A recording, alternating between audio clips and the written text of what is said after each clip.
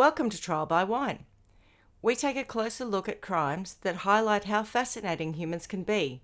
Schmitty, Swanee and Clarkey visit crimes and run them through their jury of three, debating both sides of the case to agree an appropriate, if totally fictitious, sentence.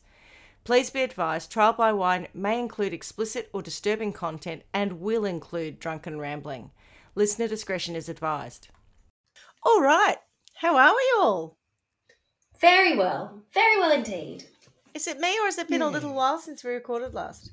It has been a little while, and that's because I've been able to leave WA. Hey, so I'm really happy. What? Yeah, finally. So I'm just back from going east to see my family, and I feel all topped up. It was just really good to see them and reconnect with them and just hang out, really. That's all it really was. But I feel really energized by it, which is really nice. Everything feels like it's going to be okay. Wow. What about you guys? Great. Not so much. Oh goodness, we've had a week and a half of lots of visitors. So we had some friends come up on the Wednesday before Easter, and they went on the Monday. Then we had someone come up on Tuesday and stay till Thursday. Then we had more people come up on Friday and stay till Sunday. So we've been bed and breakfast, a little bit like a sweatshop doing laundry, beds. Oh my God, linen. that is it, isn't it? When we lived abroad and people would come and stay with us all the time, I could handle everything. It was just the changing of the beds, and they'd leave sometimes. I'd be like, "Don't strip it because I don't want it hanging around. I just leave it and I'll do it myself. I prefer to take the whole lot off." But it's that and getting it, laundered and ironed and back on. I feel you. It's like running an Airbnb. Did you say ironed and back on? Yes, I iron out all our linen for our beds. You used to, or you do? Well, that's an interesting story in itself. Nutcase. It used to be done by the person who helped us out, and then it was continued to be done by someone an ironing lady, and now I don't even have an ironing lady. So there you go. So now I actually take it because only with some of our beds, but some of our beds have a particular linen on it. So I take them to the dry cleaners and they launder them there and iron them. Wow. But that's only for some big beds. It's not like normal. Schmitty, you might remember in the UK there was a company called the White Company, right? And all they do is a particular type of linen. You can't wash it and put it on a bed. It doesn't work that way. It needs to be ironed. Yeah, so I've got. I need to get rid of it. Let's be honest. I need to phase that out. When we come over and nice have an all-together session, can we burn that stuff? No. That's just time in your life. No, well, it never used to be my problem. This is awful. Of us recording in one place in one time. This used to be it never used to be an issue for me because somebody else did it for me, and now it has become something that I might well have to phase out because it doesn't need to be on. It's on too many beds here. If it was on like one, I'd cope with it, but I've even got it on the kids' beds and stuff. It's too much work. There's not enough time in your life for this shit. I'm dry hearing dishes. Who, me? Oh no! In a dishwasher? Dry dishes? No. So dishes dry themselves. Correct. Doesn't a dishwasher do that? Forgive me. No, even if you hand wash, you just leave it till they seriously, dry. I'm not even asking it. Oh no, I don't do any washing up. I air dry them. I don't believe in I even the get time annoyed wasting. when people pick up a tea towel. Like, just stop it. So do I. It'll do it itself. So do I. I'm like, oh, for God's sake, it'll dry itself in time. Leave it there. All right. So, what are we drinking? Well, we're having Tinto again. You might recall we had this a number of months back. It's called Tinto di Verano. Yes. Oh, it comes from a lovely little winery in Colbanaban. Mm-hmm. Yeah, it's very nice. Beautiful. It's like a Spanish kind of red wine with a bit of a lemony taste through it. Mm. Very, very nice. Spritz. Yeah. Well, I'm drinking a Matzo's alcoholic ginger beer. Western Australia. And I feel like it Represent. was sort of on recommendation of Carla, but basically what happened was last night I was editing the Ed Gein one, the 2 episodes ago, where Carla talks about it discovering alcoholic ginger beers. And in a moment, in a blinding flash of inspiration, I decided to order some ginger beer and have it sent to Carla. So later, I know you're going to crack that open. I am. After you've done the school run. I think I might. There's actually this one. You've sent 2 different types through, and one does sound particularly potent. One's called Amplis, spicy alcoholic ginger beer, and it's a 6.9% alcohol, and it's in a bigger can, and it's black with a No black top on idea. it. That one says, I can't I'm wait serious. for your Actually, I sentence. saw that in the shop today. So if that's nice, let me know. I will. Carla, for now. Tell me you're on a DC after. No, I don't have anything with me. I forgot. Don't worry about it. I'm just ready to do my story. But having looked at this, I'm doing a comparison. She's going to do a tasting later. The big black one, it is actually the equivalent of 2 standard drinks. I beg your pardon? That's only one. So that one's going to be the one to go with. But I'm going to be quick does matter. bang for your buck. I'll be like, I'll having to do a bit of catch up. I'll have to like shotgun that thing. No, don't do that. After pick up. Yeah, after pickup, and then you'll end up spewing in a bucket while we're waiting for the rest of the Oh, story. imagine that getting pulled over. It's like, have you had a drink in the last, I don't know how many hours, etc. Yeah, in the last 15 minutes, actually. Yeah, What was that? I just thought I'd do ginger beer. a cheeky drink before pickup. I'm sure they'd be happy with that. Anyway, Okay. should we move on to the story? No, let us introduce ourselves first. Of I'm course. Schmitty. I'm Swanee. And I'm Clarky. And Together together we we are Trial by Wine. Wine. Wonderful. Okay, Well played. let us move on to the story now. Okie doke. So this story, when I first started looking into it, I was so sad. It actually made me cry. But now that I have done a little bit more research and Abort! No. Yeah. And I've been able to sort of find some of the other side stories and issues associated with it, I think that it will make us feel quite angry and also quite uplifted. So I think there's a little bit of everything for us. Angry and uplifted. Yeah, it's a good story, I think. Not for the person involved, I wouldn't think, but it's a tale where it's not all bad. It's certainly not all good, but there's somewhat of a better ending than some of the other stories that we've had. So persevere. yeah. Because I'm angry after most of the shows that we do. Oh yeah, this is definitely it will fit in our defective detective file. Oh, I know. I'm so Okay. sorry. My Okay, so sphincter just tightened already. Okay, let's go for it. so my sources have been ABC News America, Wikipedia. What would I do without you? Nice. I've watched 2 different Diane Sawyer interviews. One was from 2011 and one was from 2016. I've also used Inside Edition. I've also referenced the National Centre for Missing and Exploited Children. Bit of a hint there. Oh, no. I've watched interviews with the University of Berkeley, University of California, some videos with their police department there. Jesus, you've been busy. Well, there's a lot of stuff to watch, and that's what's quite interesting about this. So, It's extraordinary because yesterday you said, I better get a story. So, I I tell know. you, I did have a what story have you been yesterday. doing for 24 hours? I've been doing Watch- coke watching for the TV. last 18 Watching hours TV. to stay awake. Jeepers. Bit of speed, no Oh problem. no, it's not that hard. Like when I started looking at it, there's lots of online stuff again that not online, that's not the right word. A lot of interviews, and if you wanted to go and have a look at it, it's all there. And sometimes I find that when I'm pulling a story together or trying to find one, sometimes it's seeing people, the way they speak or the way they interact. When they're interviewed, that you get a bit of the colour. Whereas sometimes when it's just, you're reading about a story or whatever else, it's like, oh, that's terrible or it's sad or whatever else. But it's actually some of the other stuff that, is usually the freakiest bit or some little quote that, is not in a dry document. So I like to watch stuff as well as try and find it and writing to sort of. I like to watch. I do like to. It's because I can't read. I like to watch. Okay, so our story. I'm just going to get straight into it and straight to the crime, actually, because a lot of it is about what happens after the initial crime. Boom, let's go. And I don't normally have cause to do that, but this story is the kidnapping of a young girl, and her name is JC Dugard, and her middle name is Lee.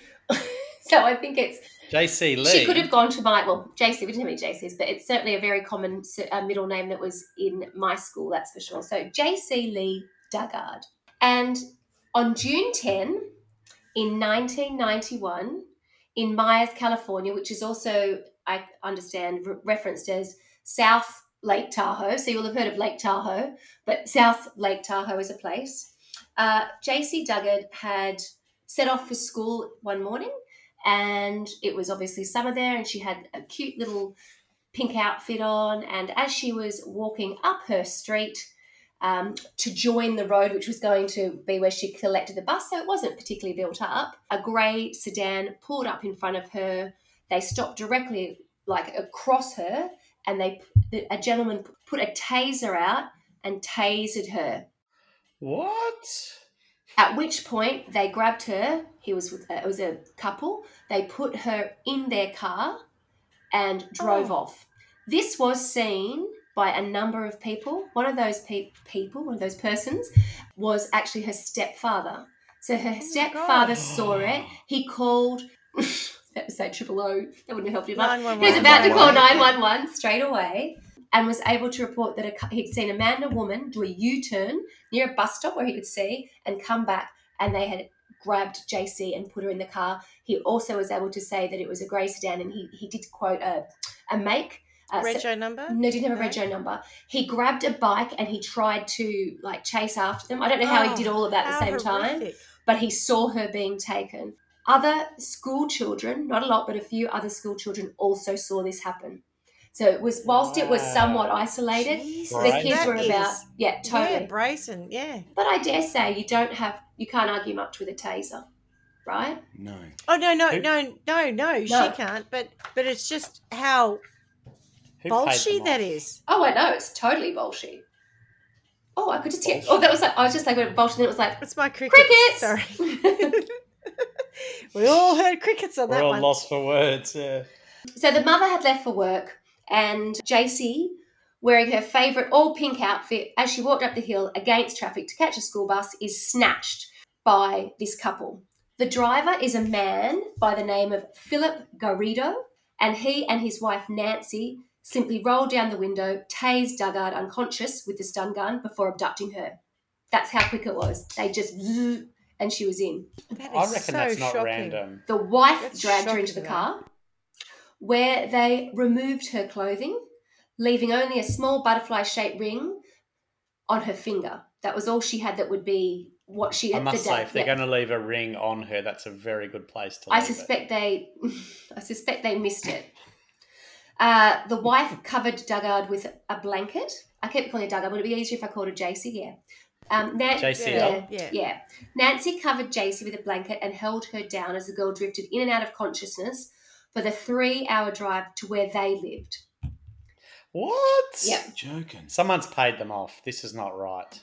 You don't drive 3 hours to find some child. Steal someone. Well, maybe you do. The girl's drifting in and out of consciousness as they approach their property, which is 120 miles away, and it's just outside San Francisco in a place called Antioch. The only thing that she remembers hearing was the man in the front saying, because the wife was in the back with her holding her down, was at one point he said that he couldn't believe how easy it was. She remembers them saying that. They were shocked at how simple it had been and how efficient the tase had been, how quickly it all happened. I don't think that they realised it would be that simple or that easy. Wow. And as I said, so her stepfather had witnessed the abduction of his stepdaughter from within sight of their home. He saw 2 people in a mid-sized grey car, possibly a Mercury Monarch, make a U-turn at the school bus stop where Dugard was waiting, and a woman facing Dugard, forcing her into the car, He chased them on the bicycle but was unable to overtake the vehicle. Some of her classmates also saw the abduction. Initial suspects included the stepfather, but also JC's natural father, although he didn't actually know she existed. So the parents... So unlikely.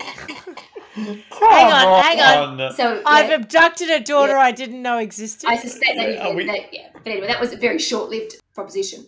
The stepfather did a number of polygraph tests and he cleared them all. So it wasn't clear, but it was, they were the ones who'd called immediately and said she'd gone, whatever else. So there was an immediate search effort, and within hours of her disappearance, local and national media converged on South Lake Tahoe to cover the story.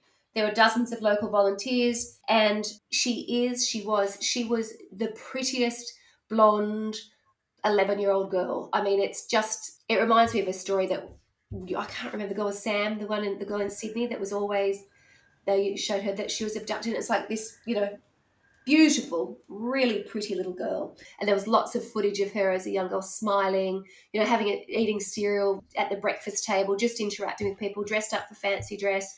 Just a really sweet, normal 11-year-old girl who just happened to be really very pretty. So the national media really got hold of it. It was a great story to start with. People were like really trying to help. There were volunteers coming from every direction, and the search effort was, extensive to start with. Since Dugard's favourite colour was pink, the town was blanketed in pink ribbons as a constant reminder of her disappearance and as a demonstration of support for her family by the community. And that continues whilst she is missing. The mum founded a group called JC's Hope, which directed the volunteer and fundraising efforts, because after, I guess the initial weeks and then months start to pass, they don't know where JC is and interest starts to wane. So she's then trying to, elevate any promotion of this that she can. But also with the abduction of children, isn't there some statistic that says at some point, like within a very short period of time, like 24 or 48 hours, the assumption is that they're dead?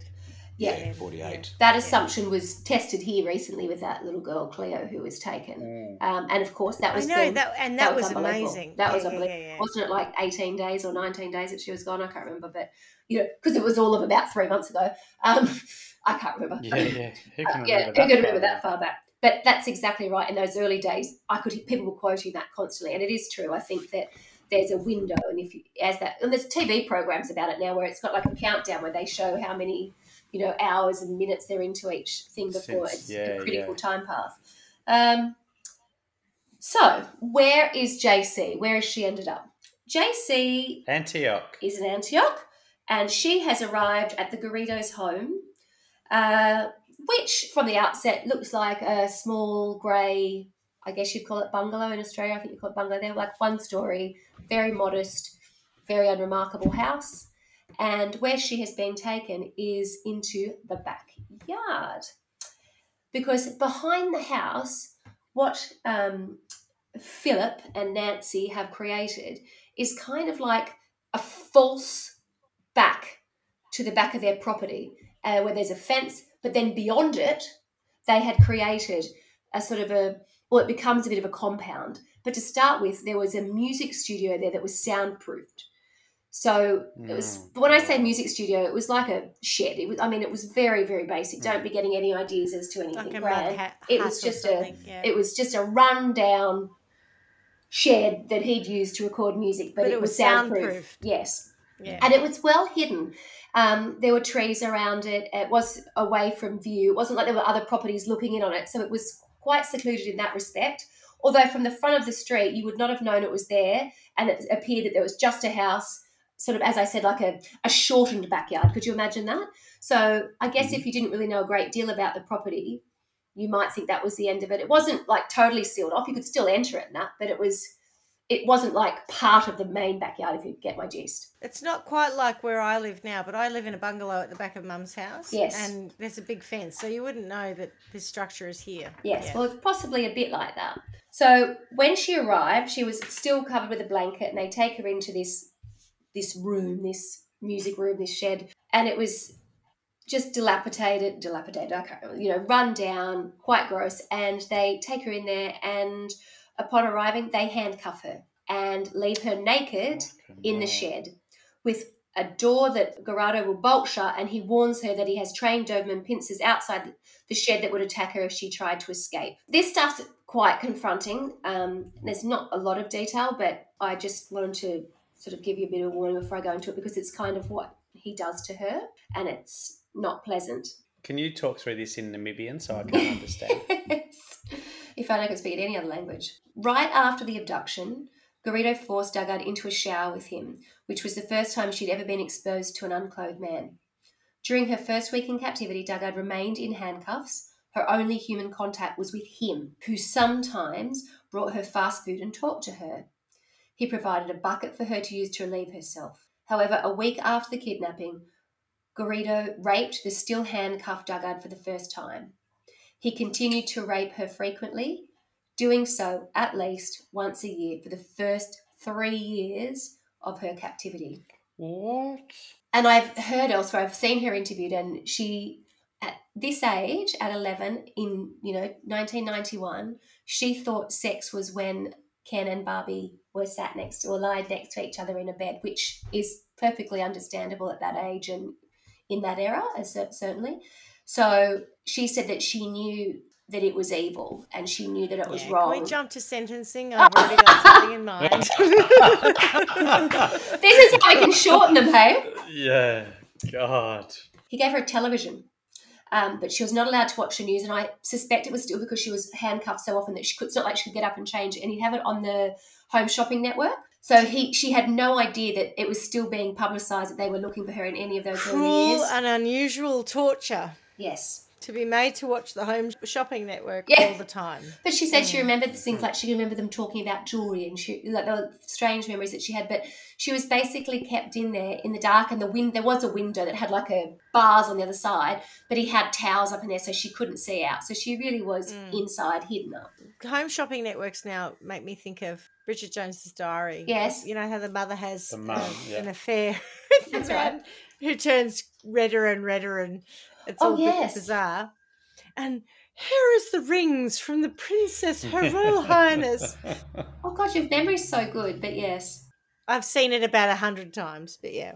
Have it off. Do you remember when the mum's doing the demonstration about the eggs? Have it off. Oh, very anyway, good. sorry. No so worries. Inappropriate. No worries at all. Almost a month and a half after the kidnapping, by JC's recollection, Garrido moved her to a larger room next door where she was handcuffed to a bed.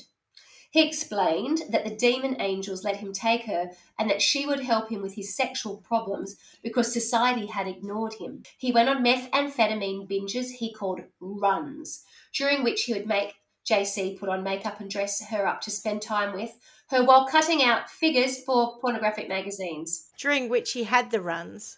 Because from everything I know about methamphetamine... I know nothing about with the Betty methamphetamine. Crocker frosting. Remember the Betty Crocker one? Well, I've heard other stories about apparently methamphetamine gives you diarrhea. So maybe he called it runs because that's what happened. Yeah. He made her listen out for voices he said he could hear from the walls and often professed a belief that he was the chosen servant of God. These binges would end with Garrido sobbing and apologising to JC, alternating with threats to sell her to people who would put her in a cage. Can you even imagine?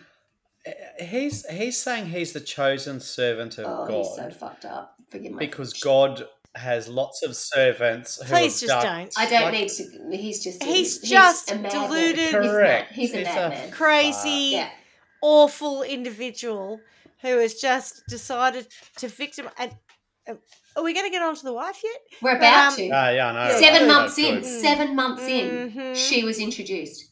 So she hadn't seen Nancy for the first 7 months. Oh. Because I think that was about him and him trying to work through his sexual problems.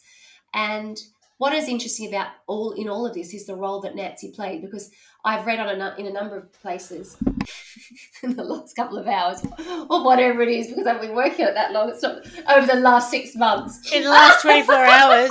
Yeah, on my cocaine I was binge. cramming. Cramming on speed, yeah. On my cocaine run. Yes, they thought that the prosecutors thought that perhaps she had been instrumental in looking for a girl for him as a kind, and some kind of, to make herself a hero in his eyes and to help him and, to make her look better. So that's, she plays a big role. How do these people meet? Because it always makes me think we'll of get that there. Pina Colada song. Wait till you hear it. Pina Colada. That song is disturbing to me. Am I the only person who finds that disturbing? What's disturbing about it? Two people go out to have an affair, and this, oh, how funny. We met each other. Oh, we must be dead. What the fuck? You go out seeking to have an affair. I didn't know that was what that song was about, I must declare. No, what? Hang on, what is that? Yeah, it's about one guy who puts an ad in the classifieds to say. Yeah. How do you know? Does it say it in the song? Forgive me. How do you not know this? I probably only know the chorus. How do I know this? It's literally the lyrics of the song. He says, we were a bit stale. Yeah. Oh! A bit stale. So then I put an ad in the paper. Lovely lady. Someone else answers it. Yeah. And it was my own lovely lady. Oh, what a coinky-dink. Because they both like pina coladas. So apparently they both wanted something else from one another, couldn't discuss it with one another. and therefore went out to have an adulterous affair With each and other. then turned out to meet each other and go, And so isn't that funny? Yeah, so the ad went, if you like pina coladas and getting caught in the rain, Yes. you're the lady I've looked for, write to me I and didn't escape. know you liked that. That's terrible. She It's, answers it, it's and so it's disturbing. I feel very sheltered. I didn't know that. I mean, obviously I know the song, but I've never really Neither did listened to I. it. it's didn't you? No. Yeah, It's right. so wrong. It's not. It you'll feels give like me it's the part pop of one of our culture stories. stuff. I'm a bit embarrassed. You can tell I've gone very Who quiet. listens to lyrics? But so that's how I wonder. When I think about how these people meet, did one of them Well, I put shall an go ad on in to the that. paper? Do you like tasering children Children? Yeah, that's right. and putting them in a cage? You're the lady I've looked for. Write to me and escape. Oh no, we've got another one. Oh my, we're going to have to Everything release is a an musical album. interlude with us. We're Everything is a musical We are going to interlude. have an album. How many tracks do you reckon we've got? There's our extra content. List. Yes. We've got Meatloaf. We've got Khalees. Yeah. Who else have we got? Escape. Yes, I now. did Quincy multiple Jones on the musicals. phone. I did Sweeney Todd the you're other Yes, rapping. day. Sweeney Todd, yes. My anaconda don't What?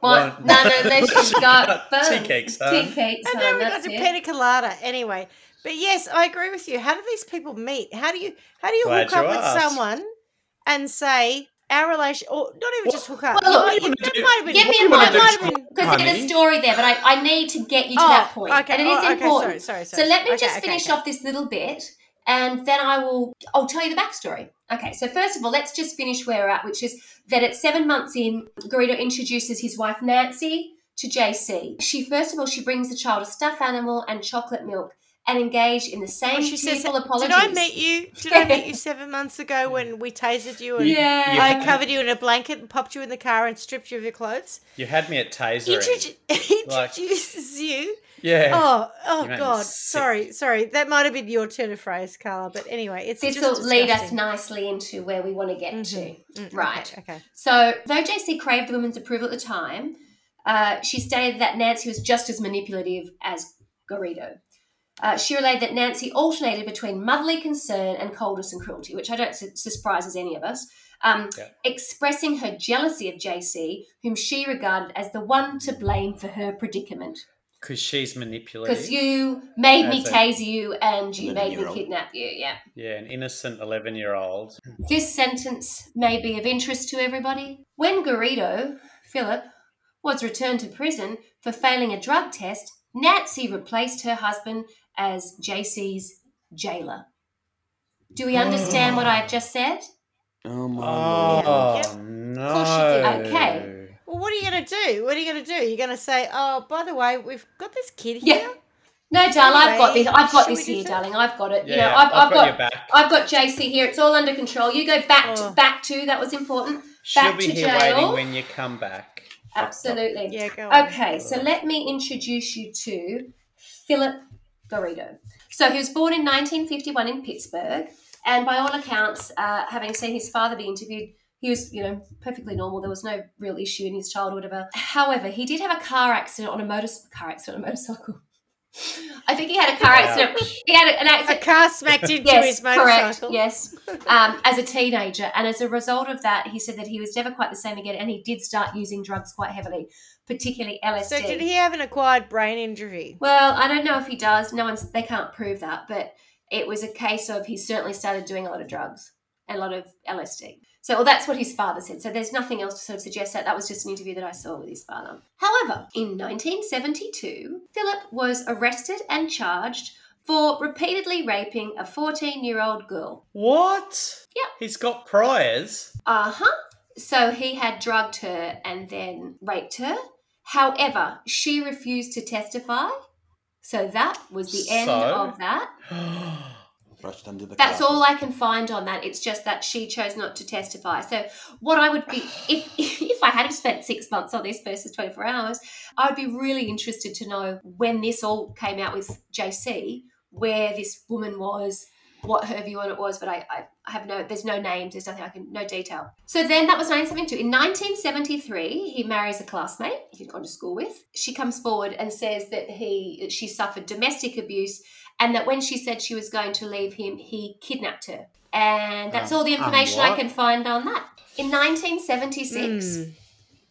And you wonder why women are angry. Anyway.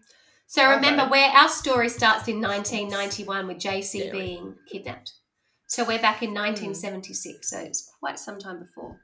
In 1976, he kidnaps a woman and he takes her from California into Reno, Nevada, where he has what's it called? What do you call those small storage sheds where they're all of them packed together? People use them. Like a lockup? Yes, lock-up storage, but, you pay for them, so they're yeah. all, indiscriminate from the outside. Anyway, a police officer sees a car outside one and light sort of emanating from one of the garage doors, and he goes over and repeatedly knocks on the door, and finally someone opens up the door, and it's Philip down there, and then the woman runs out saying, she was being raped by him.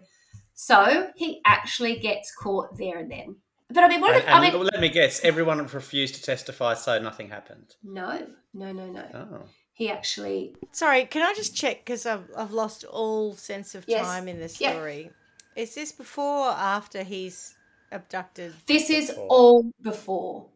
JC. Oh my God, So the timeline's important. Sorry, who's Nancy? Nancy's the wife? the wife. Sorry, We're about to meet Nancy. Forget her. Yep. She didn't get abducted. No, she That didn't. wasn't her that dickhead. ran No. out of this lock-up storage, by the way. So he has a complete sheet on Yeah. Correct. attacking girls and women. Yep. Okay. All right. Established. He does face trial and he is sentenced to 50 years in prison. So that is in 1976. So how do we go from 1976, getting caught doing that, to being able to kidnap JC in 1991? There are not many years in there, is there? There's not 50 years. He was a role model. He Another was very one. good in prison. Correct. Yeah, another one. There's this massive disconnect between what a person is sentenced to or what a person receives based on their behaviour once they're in prison. Yeah. And the world of prison is entirely different to the world of open society because, for one, if you're a rapist, there aren't that many young girls and women around for you to rape in prison. No. So, of course, you're not out Immediately raping all the time. reformed.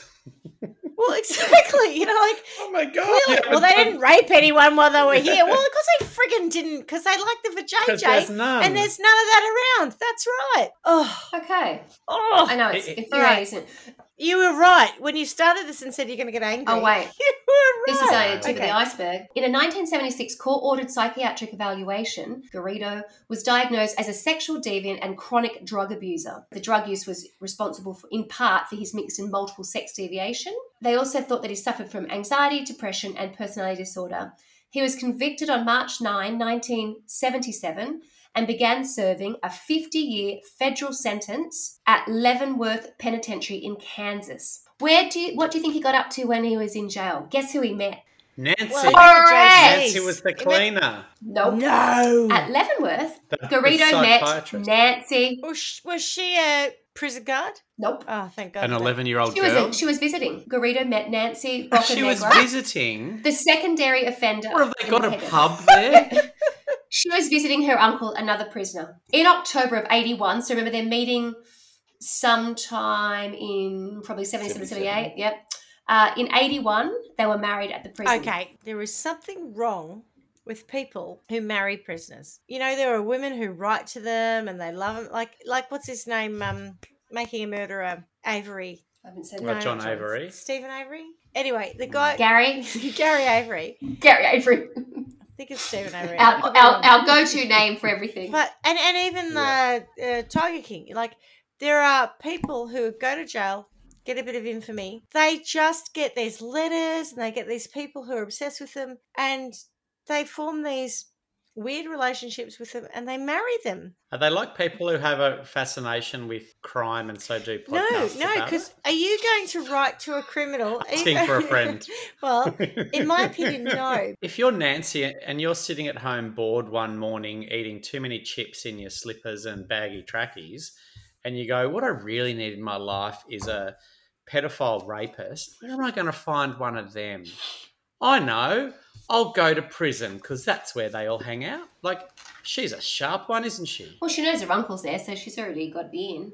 Yeah, I know where to find them. I know where to get me one of them. Maybe because her uncle's there, she's desensitized to the reality of the type of people who are there.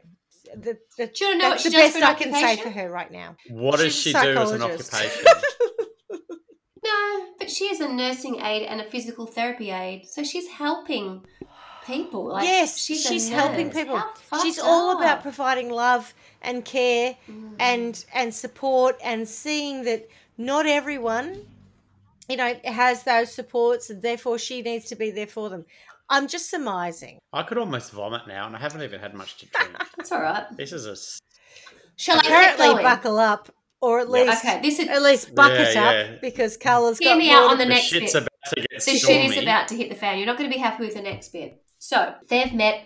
They've got married in 81. In January of 1988, so 7 years later, Garrido was released from Leavenworth to Nevada State Prison. This is important, where he served 7 months of a 5 years to life Nevada sentence. 5 years to Yeah, life we've done becomes this before, 7 but I don't months. understand how 5 years to life. Like, that is a very big bracket. We have discussed this before. I don't and I'm get it. so confused by I don't it. understand it. I just So he went into Leavenworth with 50 years. correct. Yeah, but is that in And then Kansas? he's moved state. Yeah, that's gone He's from moved state, so the laws are different Yes. in So that now state, it's so they 5 reduce the 5 sentence. to life, and he's only had to Is- serve 7 months. So in total, Is that seriously what happened? When Yeah. they move him from one prison in one state to another, Yeah. they halve, I don't know what they've or done. give him 10% of his sentence. I don't know. I don't know That's how. I don't wrong. understand how it works, and I don't think we're going to. If my math is correct, for kidnapping and for raping a woman for 5.5 hours,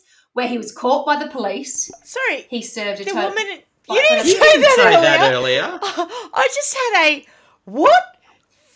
What did you think? I It was thought a she in the might have lockup even who was allegedly away with 5.5 being hours. rescued, was raped for 5.5 She was. hours before the person knocked on the door and got her out. Cops got before the there. police. Yeah, because when the police arrived and something didn't look quite right, and they opened up the garage, she'd been in there being raped for 5.5 hours and had been kidnapped from California and taken to Nevada. Right. So that's what he got for that. So taken from California to Nevada, raped for 5.5 hours, got caught. Because do you think that was going to have a happy ending? I wouldn't have thought so, but anyway, Well, the happy ending was the Oh, police don't. found her. He was happy. He was She was open. very lucky. I don't want very to jump lucky. forward, but does he murder any of his victims? Well, actually, I don't know. In this story, no, he doesn't murder anybody. But there are a number of outstanding sort of Questions. situations where they don't know Right. if he has had Yeah, involvement. okay, but all I right. can't speak to Okay, that. fair enough. So we're now about to leave prison in Nevada. So this is important because this sets us up for the rest of the story, really. He was transferred to federal parole authorities in Contra Costa County, California. So again, he's gone from jail in Kansas, jail in Nevada, and now he's no longer in jail, but he has a parole officer who will be looking after him in California. And Garrido and his wife moved to the city of Antioch, which is where we find them in our happy story, where they lived in the home of his elderly mother who suffered from dementia. So it was her home. As a So parolee... she knew that he was a rapist. Yeah. And your point is, you know what? Yeah, no. Love I'm is just wondering. love. What are you Yeah, saying? that's right. Why so Her job judgmental? was to save him, and then this Yeah. And then I'm a this carer. terrible, I do. sexy 11-year-old. I'm going to physio the fuck out of him till Yeah, he's but then better. this sexy 11-year-old came along and Oh, ruined everything for her. It was all her fault. Oh, here comes that vomiting feeling again. Ugh. I'd lost that vomiting feeling. Hot burp. Whoa, that vomiting No amount of feeling. ginger beer is going to make me feel less nauseous for the story. But anyway. Absolutely. Oh, So as a goodness. parolee, and remember he'll be on a sex offenders list because of what he's done, he wore a GPS-enabled ankle bracelet and was regularly visited by parole officers, local sheriffs, deputies, and federal agents. That's a lot of people. It's a rather lot of people, isn't it, Clarky? Well, he's a very I bad should boy. have boy. So? been visited by a fucking hitman. But anyway. By the Let's Grim Reaper. go back to the backyard, okay? So now I've set No. the scene. Actually, I'm not We okay have with to. that. No, Can we it gets skip quite that? interesting at this point. Okay. So we know that Oh, she's holding us to point. Okay. Yeah, we know Philip's background. We know Philip has been in prison previously for kidnap and rape. We know that he met his wife in prison. We know that he served a very small portion of a very large sentence, and he's now living in California with Nancy in this home in Antioch. They have snatched young JC, and she is now, captive of theirs in their backyard.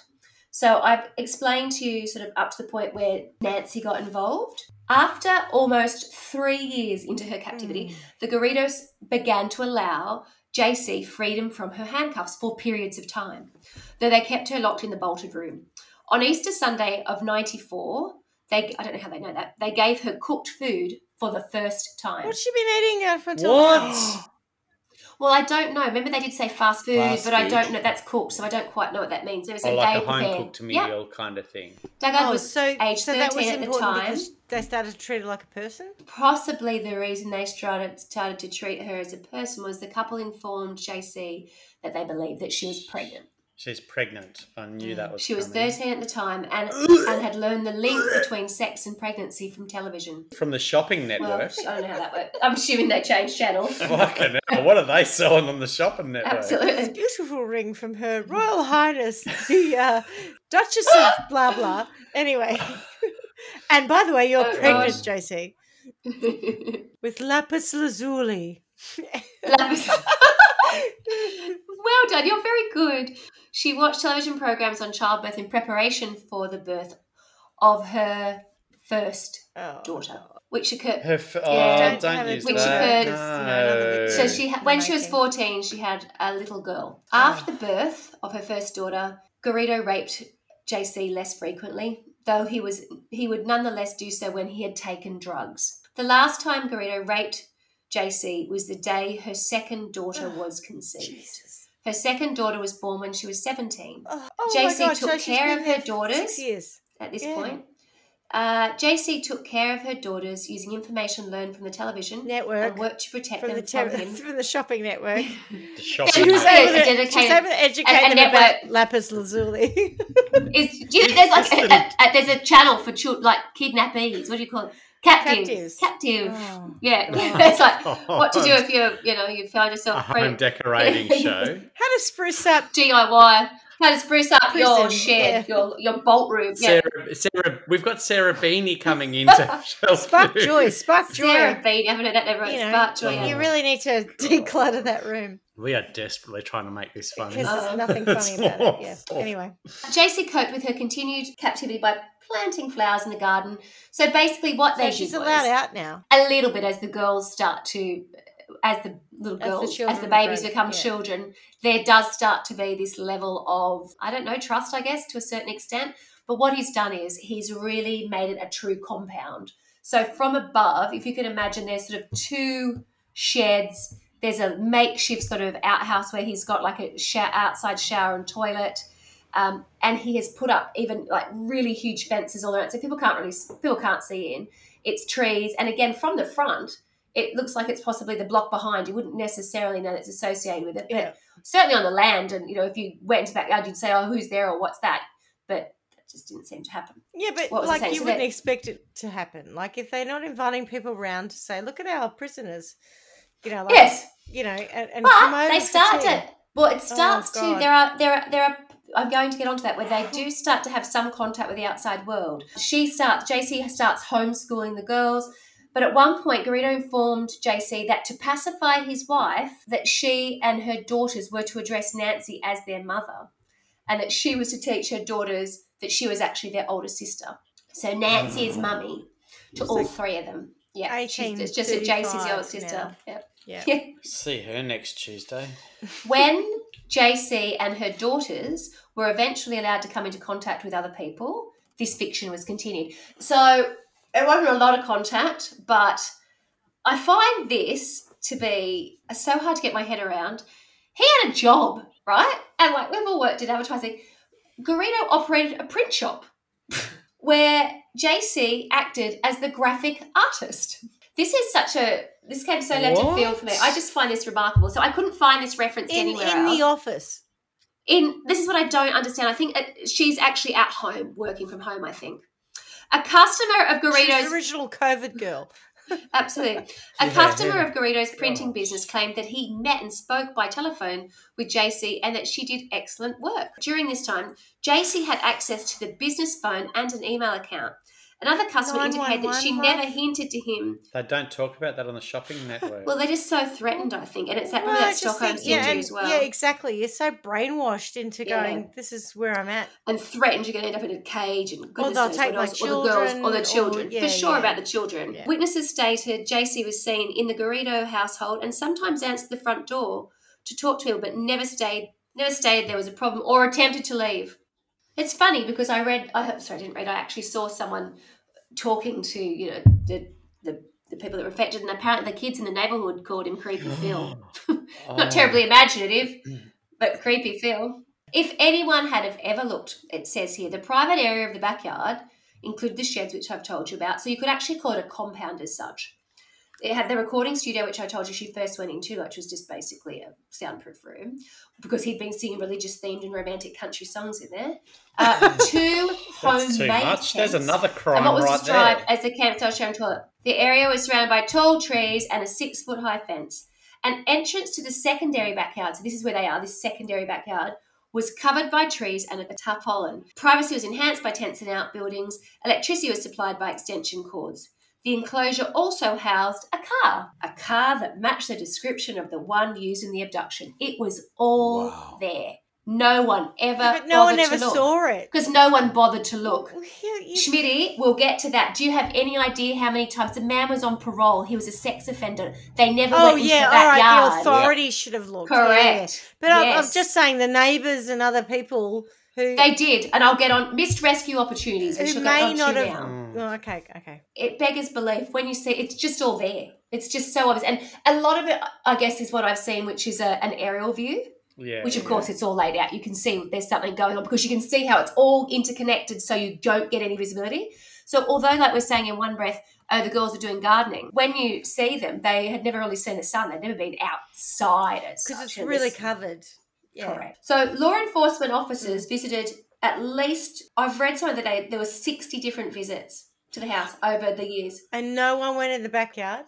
Do you know why it was so many? So many reports. Oh, go No, on. because it was why? 18 years. 18 years I was 18 horrified at years. 6. They were there for I know. 18 years. 18 years. And I'll tell you where the missed opportunities were, and then I'll tell you how they came to be found. But whilst they were there, he was being visited. And there's footage where she has actually, the wife has filmed, this must be very early on. I think this is just after JC has been abducted. The parole officer comes into the house, and it's like a modern day, when the police officer has the camera on him, but it's actually the opposite. It's Nancy. And she is heckling the parole officer and belittling and just, this is ridiculous, all that, because I've kind of, ferrying him to the rooms, and he's hassled and harassed sort of by them. And as someone says, if someone's pushing that hard, you should be pushing back the other way. But it gets to a point where they're just going, well, what's wrong? What have we done? And, why is this door locked? You Why can't are have you that here? door Why are locked. you bothering us? You're just harassing us. And as that you see her, chasing him out the front door, saying, oh, he's just a little man with a big complex, all that kind of little man complex. It's awful. And she's just harassing him. And I think he's just going, whatever, I'm out of here. But at that point, early on, Jobsworth. all anybody ever had to do was check the full property, but no one ever did. And they went so many times for different things. Remember, he goes to prison again for drugs. That happens within that 18 years, but no one's actually really, really looking and really doing their job. Do you know what I mean? It's all this kind of... Jobsworth. So I'm going to give you a little bit of a rundown now of how these opportunities were missed when law enforcement officers, parole officers, etc., were visiting the home. First of all, police failed to realise, this one's quite a big one. If I worked this out myself from reading a couple of documents, I don't know why they couldn't.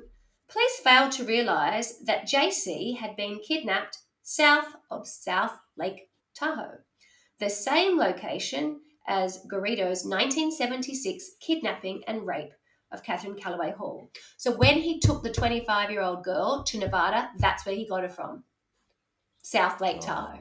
I think there was a complete lack of Cross-referencing on a computer system. computer Yeah. systems, full stop.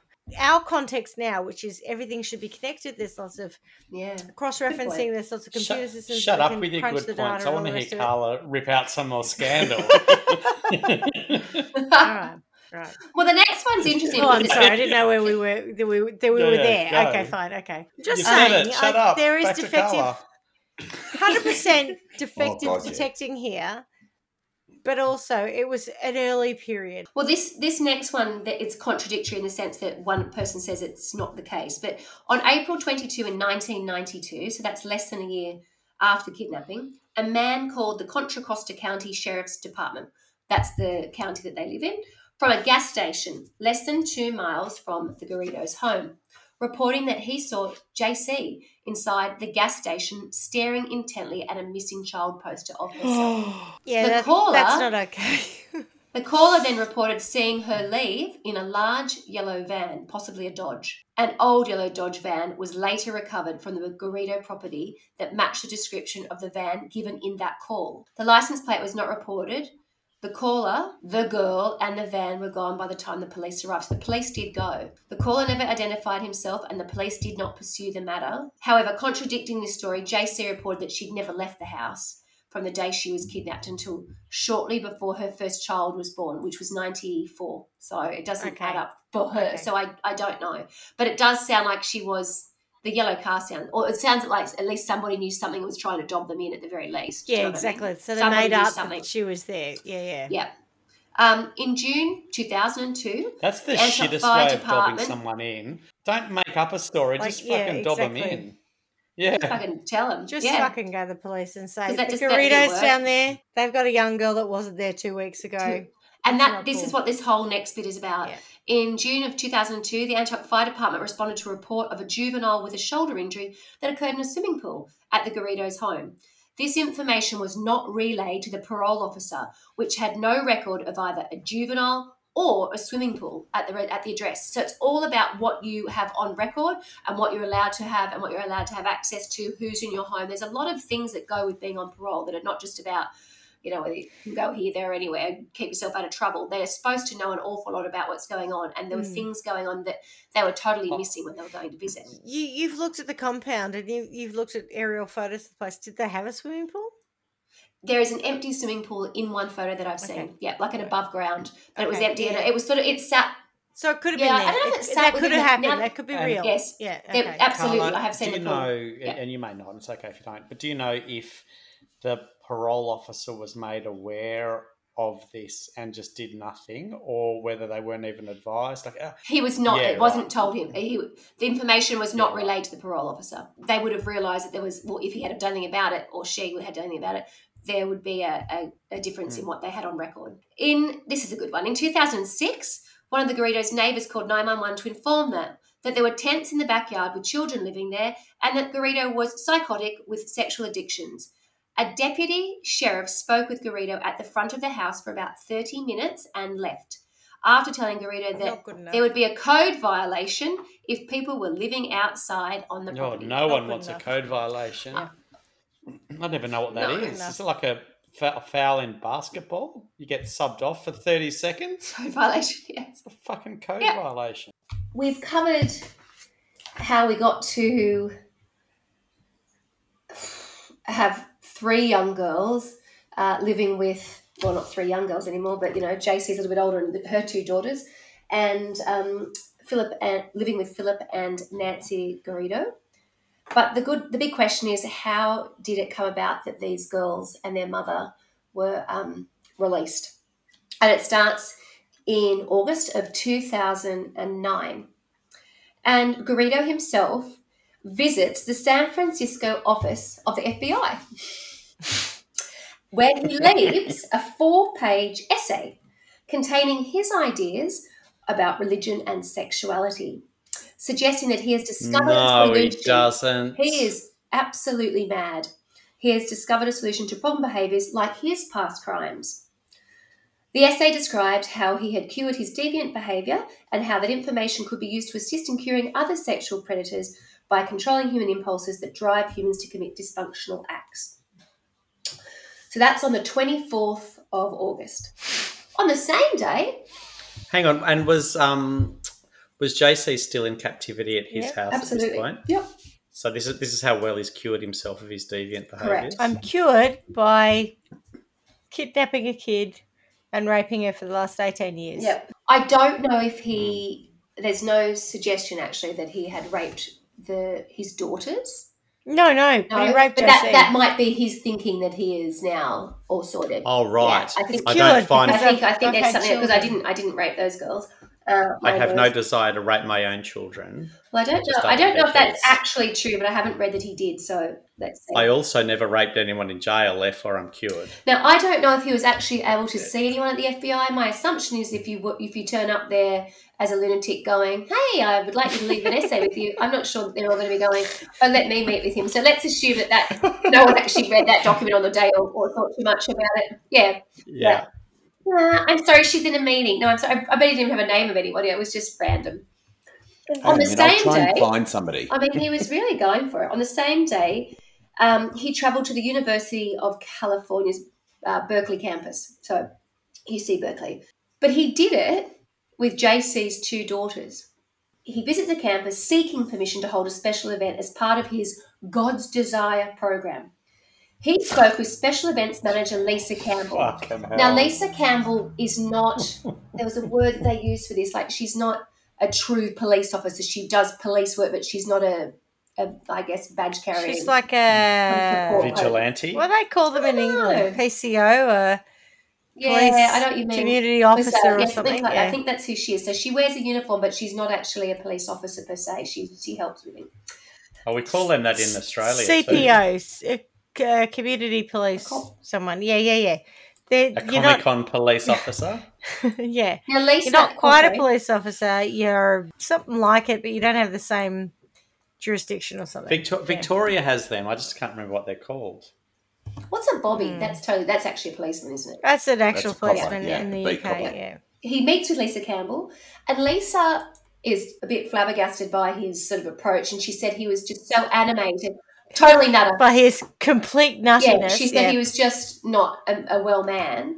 And she spied out of her eye, her peripheral vision, these 2 girls. I spy with my little eye my peripheral 2 vision, children that 2 don't belong girls. here. 2 very pale girls outside the door. And she said, who are they? And he says, they're my daughters. And she said, oh, well, we don't Who's who? come in. This is JC's daughters, who he has taken onto the campus with him into the police department on campus to organise.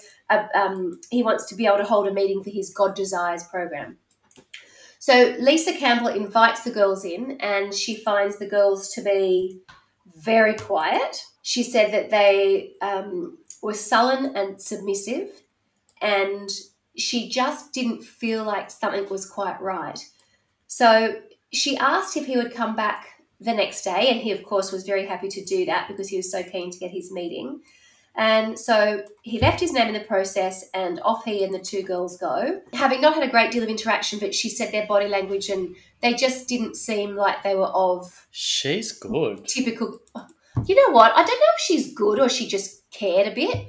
So they leave. She just paid attention. That's what I think Absolutely. she did it. Love it. She Oh. paid attention and she She acted just on it. observed and went, this To ain't everybody right. else. Yeah. Then what she did was she approached a colleague who was an officer called Ali Jacobs, and she spoke to Ali and she said, look, I've organised this other meeting. I would really appreciate a second opinion. Something doesn't feel quite right to me. And she said, okay, well, I can sit on the meeting with you tomorrow. No worries. And she said, let's run his name. So they did. Oh, Officer Ali he's Jacobs triple rapist. ran a background check and discovered that drug Burrito addict. was a registered Drug sex addict. offender on federal parole for kidnapping and rape. So Lovely. the next day, and I've seen these pair interviewed, they've been on everything. They're like heroes. What they did was they pretended they shared an office. So they tried to make it less like it was like a bit of an inquisition on the girls. But Like one watching the other. Yeah. So when they walked in, Lisa was focused on arranging the God's Desire program with Philip, whereas the 2 girls sort of sat casually near her desk and she sort of just asked them some questions. And There you go, when they girls. Yeah. arrived, she said, oh, look, we share an office, do your bit. And she just was asking the girls some casual questions. And to Jacobs, they appeared to be pale, as if they had not been exposed to sunlight. and she also felt their behaviour was unusual. Garrido's several parole violations were a basis for an arrest. So Jacobs phoned the parole office to relay her concerns. So she couldn't really do anything there and then. There was nothing that was wrong with what was actually going on, but she thought behind that he would have done the wrong thing based on his parole conditions. And when she got through, she could only leave a voicemail. Upon hearing Jacob's recorded message, 2 parole agents drove to the Garrido's house later that day. Upon arrival, they handcuffed Garrido and searched the house, finding only his wife Nancy, and I think this is hysterical because I'd forgotten all about her and I assumed she was dead, and his elderly mother at the home. So dementia. Been in the whole bloody Oh my time. God, she was like 87, 100 years ago. I know. So I'm like, oh God, I thought she was long gone. I just didn't think she was pivotal in the story, but oh no, she was there. The parole. She must be like 107. Oh. We're 18, 20 years later. She'd be old. The parole agents then drove them to the parole office. En route, Garrido said that the girls who had accompanied him were the daughters of a relative and that he had permission from their parents to take them there. Although the parole office had previously barred Garrido from associating with minors, and although Berkeley was 40 miles, 64 k's, from the Garrido's Contra Costa residence, 15 miles in excess of the 25-mile, 40k limit, he was allowed to travel from his home without his parole agent's permission. Nothing was done about these violations. After reviewing his file with a supervisor, they drove Garrido home and ordered him to report to the office again the next day to discuss his visit to the UC Berkeley campus and to follow up on the officer's concerns about the 2 girls. Garrido arrived at the parole office in Concord, California on August 26th. So this is 2 days. Remember, on the 24th, he'd been to the FBI and the Berkeley campus. They'd returned to the Berkeley campus on the 25th, and we're now on the 26th. So it happens quite quickly once it starts to happen. Garrido arrived at the parole office with Nancy, the 2 girls, and JC, who was introduced as Alyssa. The parole officer, very wisely, decided to separate Garrido from the women and girls to obtain their identification, maintaining her false identity as, it's actually spelled Alyssa, like Allissa. That's just a bit. What? Why? I mean, this is the thing with the names like Alyssa, Alicia. Like It's one of those. Pretty spelling. Alison. JC told investigators that the girls were her daughters. Although she indicated that she was aware that Garrido was a convicted sex offender, she stated that he was a changed man, a great person, and was good with her kids. Comments that were echoed by the 2 girls. Her kids, who were produced by the girl he raped for 18 But the girls years. agree, so they're all happy to say that. When pressed for details, they would confirm her identity. JC became extremely defensive and agitated, demanding to know why she was being interrogated, and subsequently stated that she was a battered wife from Minnesota in hiding from her abusive husband. JC. The parole officer eventually called the Concord police. Upon the arrival of a police sergeant, by this point, why weren't the police there in the first place? Still all at the parole office. Garrido admitted he had kidnapped and raped JC. Only after this did she properly identify herself as JC Dugard. She hadn't said her name in 18 years because she'd written her name down once when they gave her a kitten and they took away from her, and she was allowed to keep a little journal about the kittens, and she'd written her name, and he said, you can't do that, and ripped it out. And she'd never repeated her own name in all those years, 18 years. God, So she'd imagine just being able forgotten. to remember that. Exactly. She'd just forgotten who she was. It's interesting because I will say this, and I've mentioned it before, where this sort of Stockholm syndrome, she kind of refutes that because she says it's an insult to her. She says, the phrase Stockholm syndrome implies that hostages cracked by terror and abuse become affectionate towards their captors. Well, it's really degrading, you know. Having my family believe that I was in love with this captor and wanted to stay with him, I mean, that is so far from the truth that it makes me want to throw up. I adapted to survive my circumstances. She repeatedly stated that as a survival mechanism, many victims are forced to sympathise with their captors. Garrido and his wife were placed under arrest. An FBI agent put JC on the telephone with her mother, Terry Probyn. God. Could you God, even could imagine? Could you even, yeah. Exactly. And I have seen her interviewed, and the mother just was, I don't know, I mean, obviously it had destroyed her life, and she never gave up hope. And there's a really sweet thing that they talk about where they had, as when, you know, JC was younger, they'd always sat on their veranda and looked at the moon. And she said on the occasions when she'd look at the moon, she'd wonder if her mum was thinking of her, if her mum had forgotten about her, if her mum think about her. And she had this little saying that she would say, which was, I see the moon and the moon sees me. God bless the moon and God bless me. And she used to say that to herself. And I think her mum would say it on the other side. And so that they'd often be looking at the moon. And her mum, when she was interviewed at one point, was looking at the moon saying, you know, where are you, JC? When are you going to come home? And it wasn't long before this all happened, like it was in a matter of days or something. What is quite interesting is obviously there were legal proceedings against Philip and Nancy, but also against the state. And the Duggans sued the state of California, and they also attempted to sue the federal government of the United States for when that was like a federal parole situation. They were successful in suing the state of California, and they were granted a $20 million settlement. What did they sue them for? Because she should not have been kidnapped and raped by someone who was on parole, because they were not doing their job. Asgarito had been on parole for a 1976 rape at the time of her kidnapping. Dugard sued the state of California, which had taken over the parole supervision from the federal government. Remember when they moved it from Kansas to Nevada to California? Yeah. On account of the numerous lapses by law enforcement during instances in which her captivity should have been discovered by them. In July 2010, the state of California approved a $20 million settlement with Dugard to compensate her for various lapses by the Corrections Department that contributed to Dugard's continued captivity, ongoing sexual assault, and mental and or physical abuse. I've seen the mother asked about the money, and she was like, you know, it's neither here nor there really. And she said that nothing has really changed in the system. She said, you know, I still don't know that things like this don't happen. But I did see another interview, and I mentioned at the outset that I had seen an interview with the National Centre for Missing and Exploited Children. And there was some good news in that, in the sense that I think it's now 25 years, or it's a long time since, well, what year was it? 19, how many years is it now? 30 years? 91? Yeah. Yeah. Yep. Since she was kidnapped. But so much has changed in all our world since then that what they find is in 2011, when she, you know, this was all in the news, they said that in the US there was 100 children, basically 100 children, give or take, I'm sure, being abducted a year in the US. But that is a declining number. And the reason that is a declining number, and I mean, obviously that's now 11 years old, that piece of information, is there are so many different things that now play a part in finding a child when they go missing.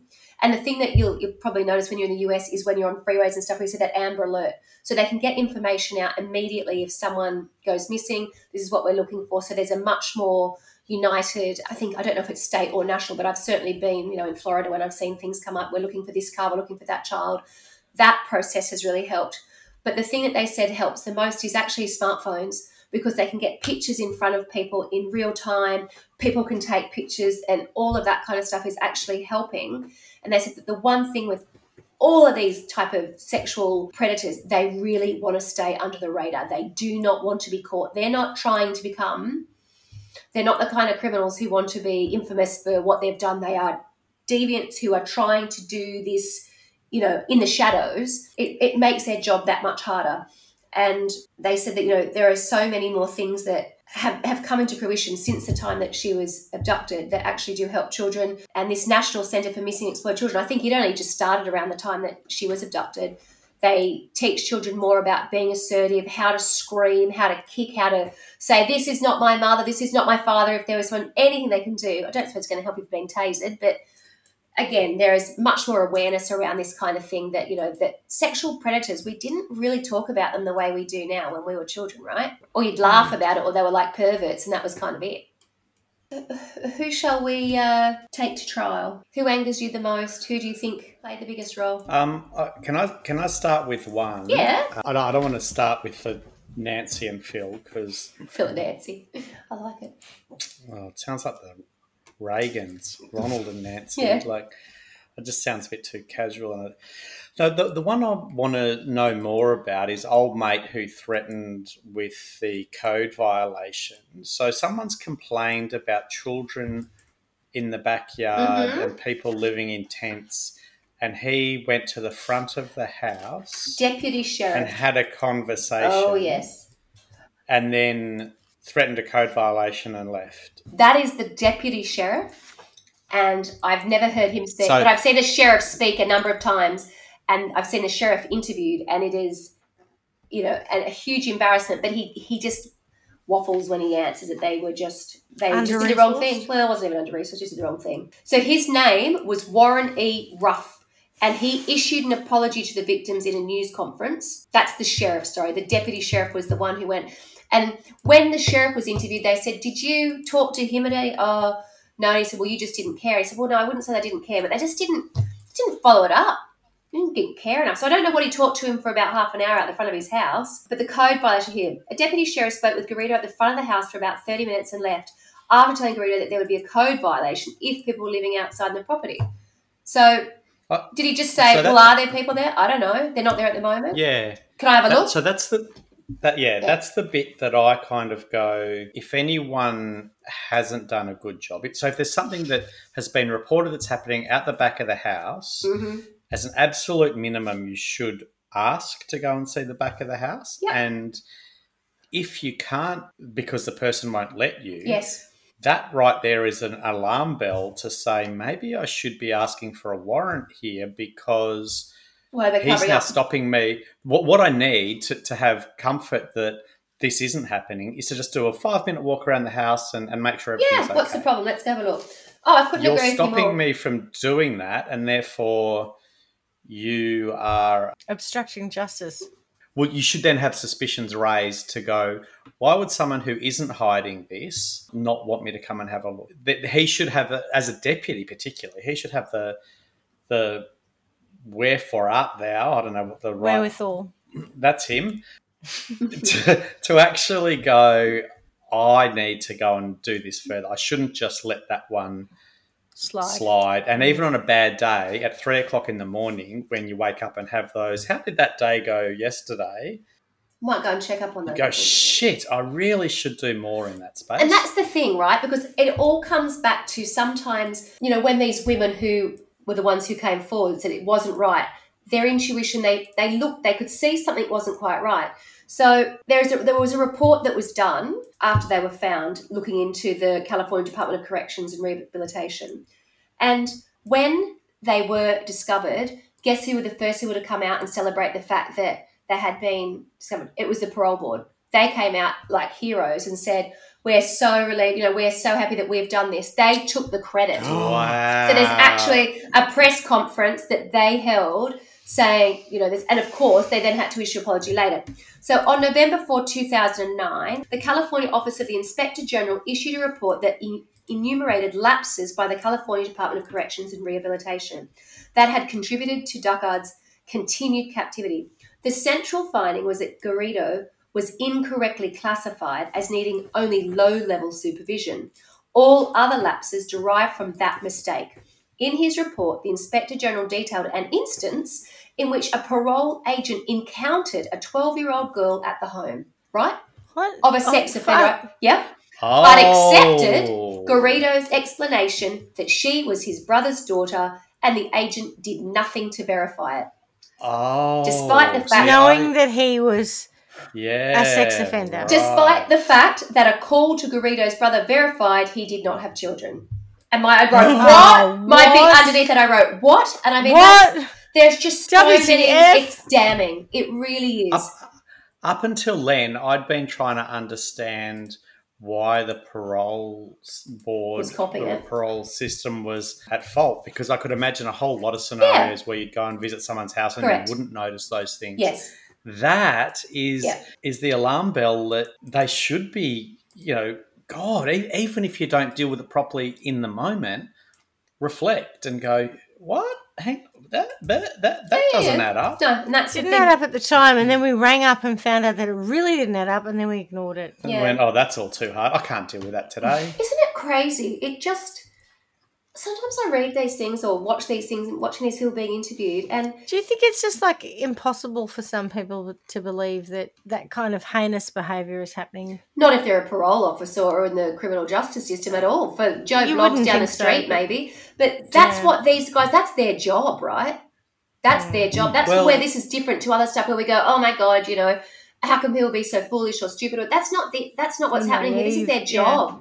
Yeah, that's where this is where they're supposed to know. Yeah, they're supposed to. We've talked about defective detectives. We've talked about lots of this in the past, but we haven't actually talked about someone whose job it is to ensure that people who have been released and they're in, community are living the lives that they're allowed to, or that they've been given the freedom to. It's acceptable. Or yes. Yeah. And then, that's their job to make sure that they are living within those very strict requirements, boundaries, so they can be allowed out, and that's the price they pay to have their freedom. In the document, right? Remember, this is the document of the California Department of Corrections and Rehabilitation. There were 2 photos in there. That one was a graph, and one was a photograph. One was an image of the compound and the house from above, and it had a red dot for every time he had his ankle bracelet on, so they could see where he was because it tracked him. Travelled to and back. And where do you reckon he was? He wasn't in the house. He spent most of the time in the back of the shed. Yeah, you could see so there was like an aerial view of the house with red dots all over the back part. And another one was a table actually that had every visit that they'd ever been made by a parole officer. There were over 60 visits because it was 18 years, remember? And remember, he had gone to jail within that 18 years for a drugs offence. He'd gone back to jail. And there's not a lot of chat about that except the fact that Nancy took over for looking after JC. But on that, they had like a little yellow box so every time they had entered the house. And it was most of the time, maybe half the time, but they'd always been stopped. They'd never got into the backyard. No one ever checked anything else. They were just like, yeah, it's good. We're all good here. I think in some ways I can understand them not getting into the backyard, and clearly I don't understand the role in the system well enough. Yeah. What I can't get is if he's not allowed to have underage people around him, and there is one. I know. What? Yeah. So my first person I have issue with is the deputy, and then the other one is that whole parole thing. My God, I'm shocked now that there was a juvenile in the house, and they just went, yeah, but I can kind of understand it. I don't need to verify it. I'll make one call, and that actually doesn't verify it. It actually adds more weight to the problem. But, not today. I'm busy, and therefore not ever. That stuff I just don't come at all well. Well, it must have been a big shake-up after this because it really, a lot of people would have felt, well, I did see people interviewed, people were really angry when they found out that he was living in their street, in their community. They were just like, what? How have you allowed this to happen? It wasn't simply the Duggards who were, put off by all of this. It was really what is going on with our system statewide that this is allowed to happen. Because what I've come to realise is I think I underestimate sometimes how many people are on the sex offenders list and how prevalent they are in certain areas. Not even areas, that's not a fair thing to say, but just generally. It's worrying, that's for sure. What are your thoughts, Schmitty? Well, I just don't think rapists should be allowed out of jail. I take a really hard line around rape and, kidnapping and everything that this man has done from the 70s onwards. Yep. In the context of sentencing, I'm with Clarkey in that the system's failed significantly. The system failed from day one where they allowed this man out of jail after 11 years instead of doing... Or 5 to... That's right, he got moved. 5 and to then life. It went 5 to life. And he did 7 months of that, yeah. Just that's where I got That's the 7 numbers months that just don't seem to make sense, do they? They're ridiculous. You go life, or we put you in trial by wine world in the back of nowhere where you can't hurt or rape anyone. And to that end, I'm going to insert a glass pencil-shaped or straw-shaped Sherritt cylinder and shatter it in his penis. Oh! So that he can't rape anyone because he is deformed and in pain and possibly pustulous for the rest of his living years. And this particular individual deserves that. So I'm going to just park that where he's sitting in the back of Trial by Wine World with his big pustulous penis, and we're going to leave him there. Secondly, Carla's grossed Can he also be made to eat a bag of those dicks? Oh, yeah. He doesn't have to eat a bag of dicks. He just has to lie there in agony and thinking about that his cure for himself is wrong and that everything about him is wrong. Anyway. I think your punishment would cure him of future rapes and whatnot. Well, it would hopefully stop him being able to commit other rapes, and then by keeping him... You wouldn't need to write a 5-page essay and give it to the FBI to say, hey, he's how to do it, yeah. For many years, there's been this debate about chemical castration of rapists, and the fear is that people who commit rape, because rape's generally not about sex, it's about control and power. And and or hurting someone else. So, if you take away the means for someone to be a rapist, do they then become a murderer? And that's why we put him in the back of Trial by Wine World, where he can't hurt anyone and he's just going to sit there with his pustule stick. And I'm okay with that. Then we got Nancy. I think Nancy needs to be tasered regularly because every hour on the hour. Well, I don't know about every hour on the hour because she's got to recover a bit, and then it's more like I like. Does she though? I like the element of surprise, right? So because that's what happened with poor old JC, right? She's just getting off the bus or she's just going to school, and suddenly she gets snatched and she gets tasered, and she didn't see that coming. I think Nancy needs to live in a world of perpetual terror because someone's going to taser that bitch, but she won't know when it's coming. Can she be locked in a cage too? Hold that thought for your own sentencing, but for me, I'm just running around tasering her when she's least expecting it. She's on the toilet, taser. She's down at the shops, taser. She's watching Shopping Network, taser. Just when she least expects it. And then there's a whole bunch of people who really should just have massive performance appraisals about whether or not they do their jobs properly, from the deputy sheriff through to the parole office. So all those people need a really serious career-wise dressing down, and that's probably where I'm going to go with that. Over to you guys. Whilst I totally agree, and that I've through this story, I've clearly been happy days disappointed with how it was dealt with and how many times there are opportunities for people to see something, to notice something, to do their job. I'm going to park that because I think that's in and of itself, really criminal. But I'm just going to focus on Philip. I think what would be most frustrating for Philip is Philip had got to a point in his life where he was so impassioned about this God's desire and what he thought were his findings, and the fact that, he had been cured of his sexual deviance and he was going to help the world, and the fact that he was trying to get the FBI involved. I think a real punishment for him would be perhaps locking him up. We can put this on one of the backlots of Trial by Wine World. Let's get one of the sheds that is like, we'll do it as the studio. Let's fit it like it was. Let's have him handcuffed there in the nude for eternity, so he can't access his parts that he likes to, and have him on maybe a constant call to the FBI trying to get through to somebody who he can speak to about his 4-page essay that he's left, because I think that he'd find it very frustrating to know that he's got this brilliant piece of work that he has, come upon over these 18 years of having kidnapped a girl. Can he just reach their voicemail every time? And get put through to the wrong person? And he's just there naked, can't access himself. He's handcuffed. That's very important. He has no other stimulus. He can't see anyone. He can't see anything. He's just on this constant loop of trying to hear back from, so he could just set a meeting up with somebody about his essay. And I did read somewhere that they did come back. The FBI came back and confirmed that he had left that. It was called. Oh, here we go. FBI spokesman Joseph Shather confirmed that Garrido had indeed left the documents with the agency as he had claimed, but declined to discuss further details. The document was titled "Origin of Schizophrenia Revealed." What? It was eventually released by the FBI. It was about stopping schizophrenics from turning violent and controlling sounds with the human mind. So a bit random. But yeah, I don't know there's a big audience for that, but he's just a nut job. Can we do a peer review on that? to do anything, I think it'd be a waste to come up with something terribly macabre to do to him, because I just don't think he'd care. He's just beyond gone. And Nancy, I can't be bothered, really. That's my punishment. They're a waste of space. Right. Have you done your punishment already? I don't know. I'm just lost. I know, it's disappointed. You're disappointed in people, aren't you?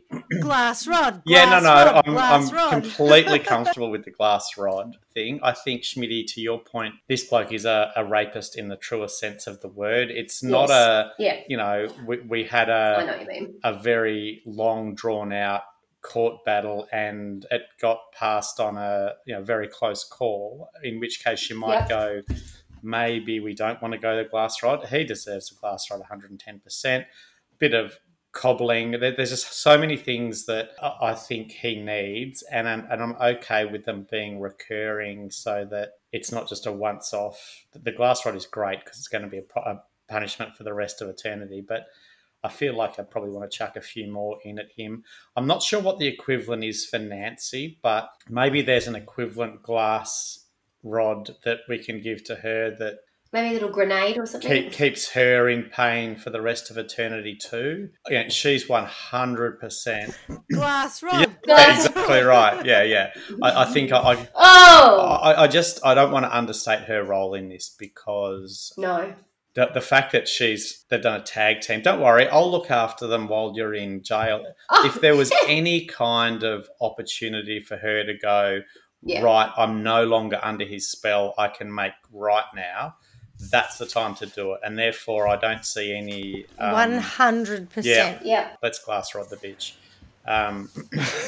Yeah. That'll do.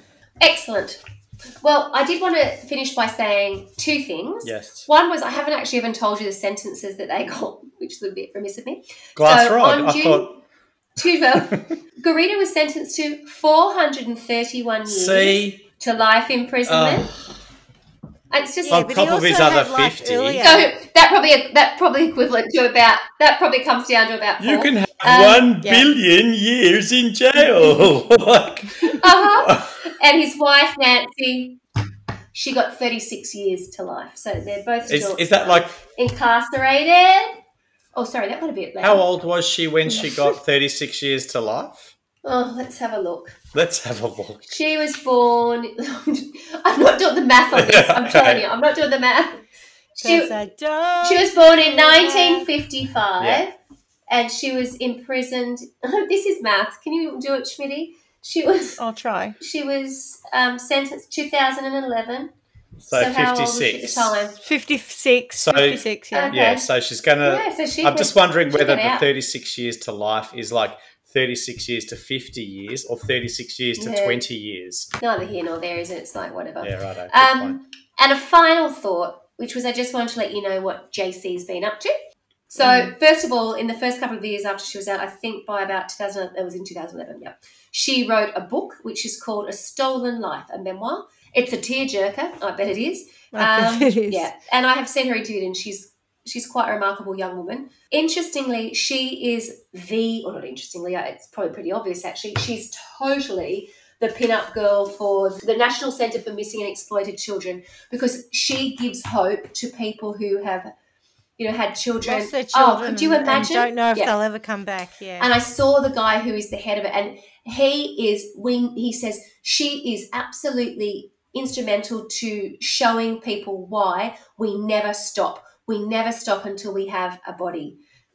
She's not the only story of a child who disappeared and came back later. Not at all. There are lots that don't. Correct.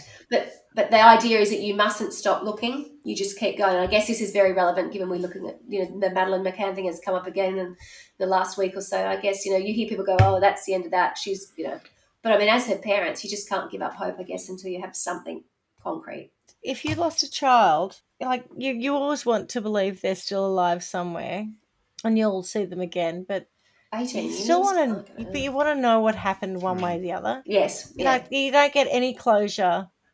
I can't imagine the torture for people who have lost their children, their children have been taken from them by other people, and they just don't know what happened to them. It's unimaginable for me. Yeah. It's just the worst thing ever. Well, I've had a few bad days at work, Schmitty, and I would like to have a chat to JC to just compare bad days to see, whether mine was worse. It does provide you with an extraordinary amount of perspective, doesn't it? Yeah. So that's it. I think that the upshot is that JC is in a really good place, and I've seen her interviewed shortly thereafter and more recently, and her girls are both at college. What a remarkable They have a very small, very tight-knit family around them who know the true story. They don't share who they are, obviously, with people or their backstory, but the girls are at college, and JC is doing marvellously well. She was awarded by Diane von Furstenberg a Courage Award, and she was on stage with Oprah, so she she works within those circles where she's trying to help people, particularly families of children who are missing, having been Lost abducted. children. Yeah. So that'd be pretty heart-wrenching work, and I guess she's best placed to do that. So good on her. So there is some light in this story, and that is it. Well, I've got to say, that was a really, actually, very, very tough story. So thank you. And as the mother of us, not the mother of us, who Jesus. didn't actually give birth to me or... Imagine being the mother of my both daughter. you and I, Schmitty. God. Oh. Well, you've met my mother. No, but being the But one as the mother for both of us, like... Exactly. What did you do wrong? As the mother amongst us, that was actually, I think, quite brave to address such a difficult subject matter. So well done. Thank you. So, as I said, I did start, it sort of set me off at one point. And I mean, if you watch any of the stuff, and I would just have a look at the Diane Sawyer interviews, because it's done so well. And that meant that I was so upset. But then at the back of, it's all this other stuff. I've watched fictional stories about people who've gone through incredible trauma, and I cry. So, my mood shifted. The real stuff. My mood shifted from being, like weepy to what the fuck when I started looking at who this guy was, the backstory. There was we talk about, alarm bells and red flags, whatever else. It was all there again. My poor children are going to be reminded again tonight of, if someone approaches you, what to do, how, all of that stuff a million times. Well, I've done a bit of that since we started doing this podcast. Well, it's true. I know. Warning people. If you go somewhere on your own, can you drop a pin? Well, Tell this us is where the you thing. are, They were saying that the place that most children get abducted is actually on the way to school, to and from school, when they're a little bit relaxed, they're often on their own. I was like, oh, my God. So my poor kids are in the middle of a busy street, getting off a bus, getting tasered and taken away. That'll do it. That will do it. Extraordinary. Yeah. Excellent. Anyway, absolutely brilliant job. And as we say every week, miss you already. Ciao, me lovelies. Ciao. I don't know why we went to England just then, but I'm glad we did. All right. Ciao. See you guys. Good chat. Bye. Thanks for listening to Trial by Wine. You can contact us at trialbywine@gmail.com. Please rate, review and subscribe to Trial by Wine on Apple Podcasts or wherever you get your podcasts. If you'd like to support us, you can become a patron at www.patreon.com, Trial by Wine, or visit our website www.trialbywine.com to donate to us. Your support will help us cover many more cases and apply wacky sentences. We really appreciate you listening and hope you tell everyone about us. Our cover art is by John Christo and music is by Beauchamp from Pixabay.com.